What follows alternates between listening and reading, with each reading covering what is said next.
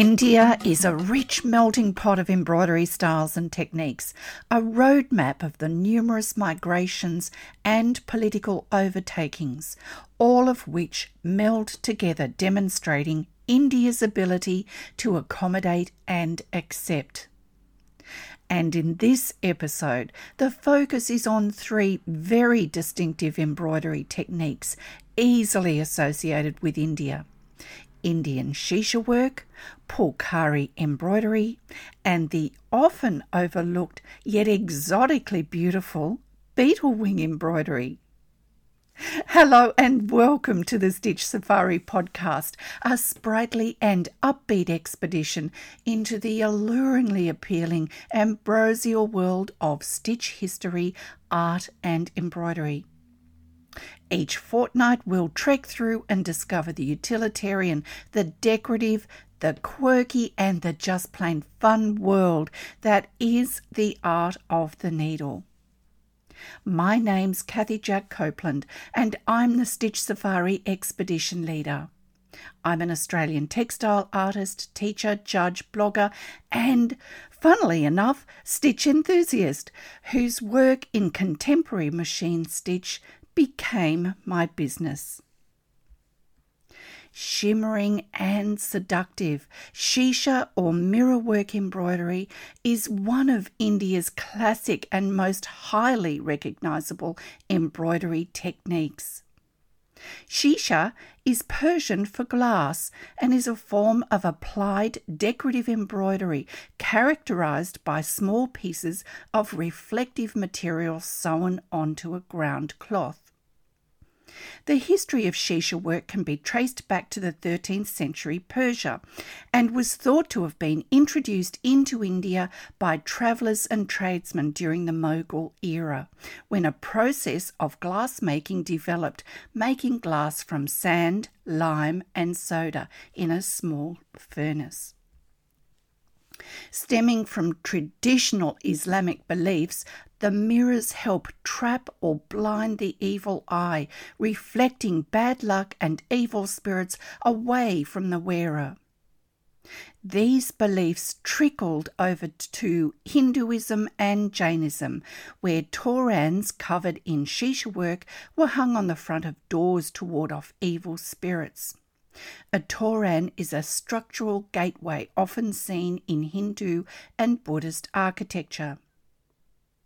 Visiting India in the 13th century, merchant and traveller Marco Polo commented that mirrorwork embroidery from India was more intricate and skillfully crafted than any other he had seen. And although Mumtaz Mahal, wife of Shah Jahan, who built the Taj Mahal in her honour, is credited with the technique, it appears the technique was already well used. It would be far more likely that Mumtaz helped make the technique more popular, as it was highly prevalent by the 17th century. Indian artisans excelled at the craft. Their ancestors came from the Jat community who migrated to India, bringing with them traditional Balochi techniques of mirrorwork and embroidery, where the mirrors are cut to represent shapes such as flower petals and leaves. The Kathi community of Gujarat incorporated mirrorwork alongside other handicrafts, using the mirrors as centerpieces of eyes in animal motifs. Traditional Rajasthani clothes are heavily adorned with Shisha work embroidery, using traditional motifs and embellishments reflecting their exotically colourful and effervescent lifestyle. Older examples of Shisha work used mica, a mineral with crystals that can be easily split into thin elastic plates, perfect to create the shiny effect required for Shisha or mirror embroidery. Tin, silver, thin coins, even beetle wings were sometimes used, but in the 20th century these have been replaced with glass which was blown into a large thin bubble, then broken into small round pieces. The mirrors or Shisha came in a variety of shapes and are mostly mass-produced now using a thin layer of glass with a silver backing. These may be square, round or geometric in shape and vary from very small to quite large. Frames were sometimes used to hold down the discs, as there are no holes allowing the disc to be attached to the ground fabric, so either a frame of criss-crossed embroidery stitches are used, or frames made of tin, or by the end of the 20th century, plastic, are often used. It's also possible to now buy Shisha rings, machine-embroidered rings which are simply placed over the mirrors and appliqued or further embellished with decorative stitches onto the ground or backing fabric. Personally, I don't believe you can do better than attaching the mirrors with decorative hand embroidery, beginning with a base of 2 vertical and followed by 2 horizontal threads, crisscrossing each other, forming a tension to structure and support further stitching. And if you think really hard enough, they can be applied by machine, as I have done so in some of my own contemporary machine work. The embroidery for mirror work is often stitched in a combination of bright, energetic colours using a variety of decorative stitches and is widely used on clothing, wall or door hangings, covers, cushions, bedspreads and book covers. Phulkari or flowering work is one of the major types of counted thread work in Indian embroidery, steeped in tradition and now synonymous with the Punjab. Thought to have been introduced into India during the 15th century by migrating tribes, the designs are mainly geometric patterns, although some do include animals, flowers, and more recently trains and other images of modern life. The geometric patterns used in Phulkari embroidery represent fields, crops, and objects owned by the family. It's not until the 17th century that there's any written record documented when it appears in the Punjabi folklore by Waris Shah and is often associated with the Sikh heritage, referencing Hindu and Muslim adaptations throughout history. Phulkari embroidery, often featured as part of a bride's wedding trousseau, worked on by a community of women. It was a domestic craft, but soon changed into a commercial market with the arrival of the British and the opening of overseas markets.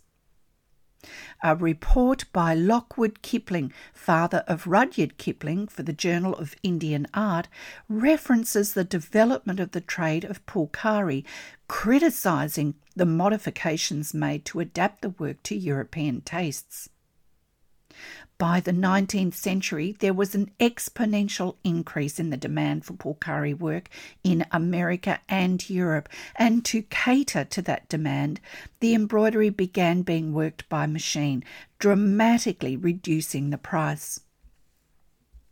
Stitches and patterns catered to Western tastes, with the result that this craft in its original form is slowly dying, while the poorer machine-made version flourishes.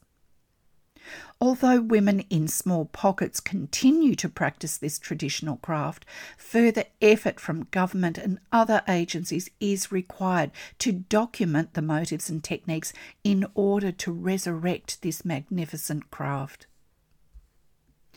Phulkari embroidery has a number of distinct designs. Some are a combination of styles, some are very simply and sparsely embroidered, while others are heavily worked.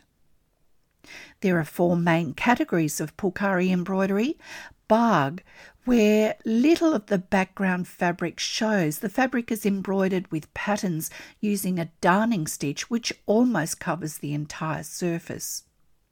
Chope refers to embroidery often worked only at the sides of a length of cloth, using a double running stitch so that it's identical front and back.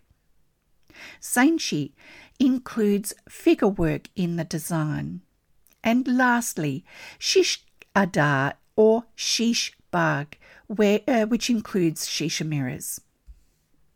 This form of embroidery was passed from generation to generation, orally or via stitched samplers, a study of which shows how the patterns have evolved and changed. And uniquely, Phulkari is worked with the back facing the embroiderer, so the design emerges without the embroiderer seeing it, using a simple darning stitch. Only small, short stitches appear as the embroiderer works, but on the reverse or right side, these create long passages of thread, able to catch the light with all the changes of direction. Untwisted silk floss also helps to reflect the light, giving the surface a shiny, shimmering appearance. Other examples of counted thread work incorporate cross-stitch and Florentine stitch, but are not included under the general heading of Phulkari. Phulkari embroidery is used to decorate fabrics for the home and temple.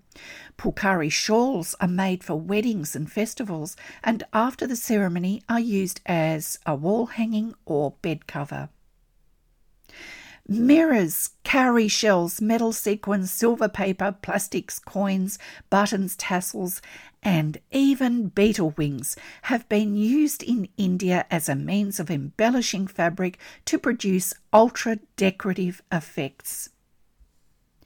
Beetle Wing embroidery, described on the Fashion History Timeline website as a colonialist fantasia and exotic fad in 19th century England and America, rose to fame in 18th century India and was promptly appropriated by the English during the period where the East India Company and the British military were in occupation. Yet the technique was widely used throughout India for centuries prior to this, stemming from Mughal India 1526 to 1857, where the craft was used in household and personal adornment, which may date the craft back even further. The jewel beetle lives across the globe, and the hard casings shielding the insect's fragile wings have been used in a variety of cultures, including Peru, Ecuador, Naga, and Myanmar, for decoration and jewellery making. These hard casings, or elytra, come in a range of stunningly beautiful colours, generally green with a blue-purple shimmer.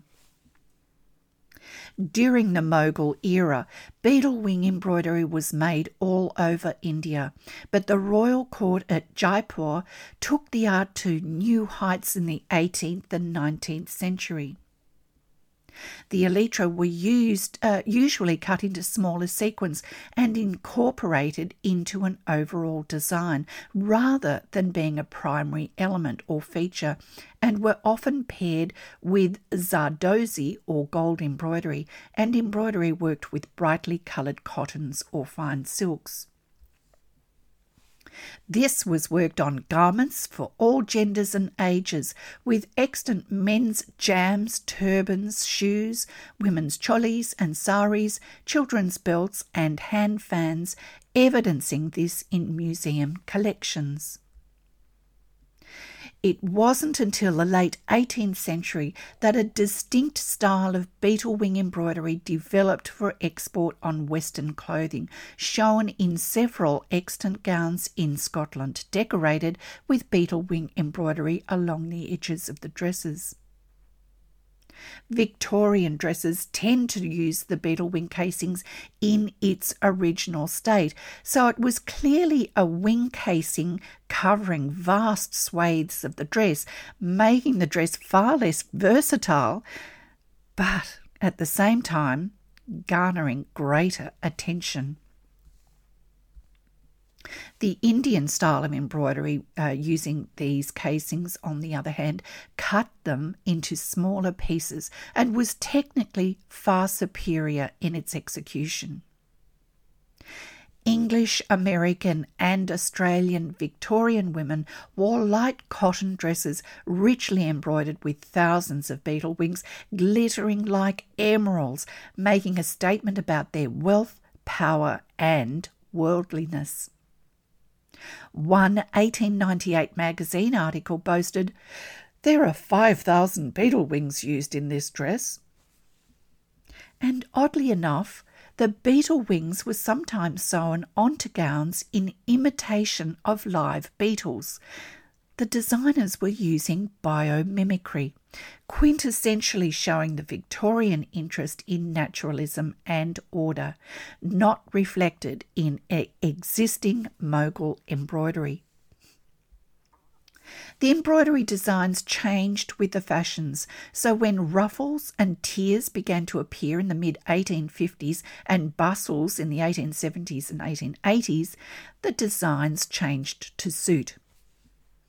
The export market also included embroidery of the elytra onto white and sometimes black cotton bobinette and muslin in order to increase the range of uses at its final destination. Most embroidery was worked in fragmented shapes to suit the dress pattern and exported as a flat textile. For instance, a textile circa 1880 of gold thread and beetle wing embroidery worked on black muslin is worked in the full length of a princess line dress front panel and now resides at the V&A Museum, London. No longer made as unique one-off pieces for the Mogul elite. By the mid-19th century, beetle wing embroidery became a booming export business in Chennai on India's southeastern coast. And its uses and history goes even further and warrants further exploration in the next episode of the Stitch Safari podcast. Thank you for your time. I truly appreciate and value the time you spend here with me. Have I whetted your appetite for more? I sincerely hope so, because I just keep adding to the ideas, so do stay tuned. There's always something new. Stitch Safari's now reached over 6,000 downloads, and that's all thanks to you. It's also been mentioned as one of the 20 Best Embroidery Podcasts of 2021 by Whelp magazine and listed in the top 5 textile industry podcasts as at September 2021 by FeedSpot, and I'm extremely grateful.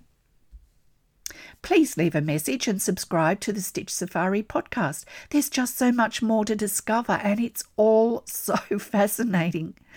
I do post interesting tidbits on Instagram and Facebook from time to time, as well as book reviews and a blog on the Stitch Safari website, so do head on over. Till the next episode of Stitch Safari and our next exciting adventure into stitch, embroidery and design. Bye for now.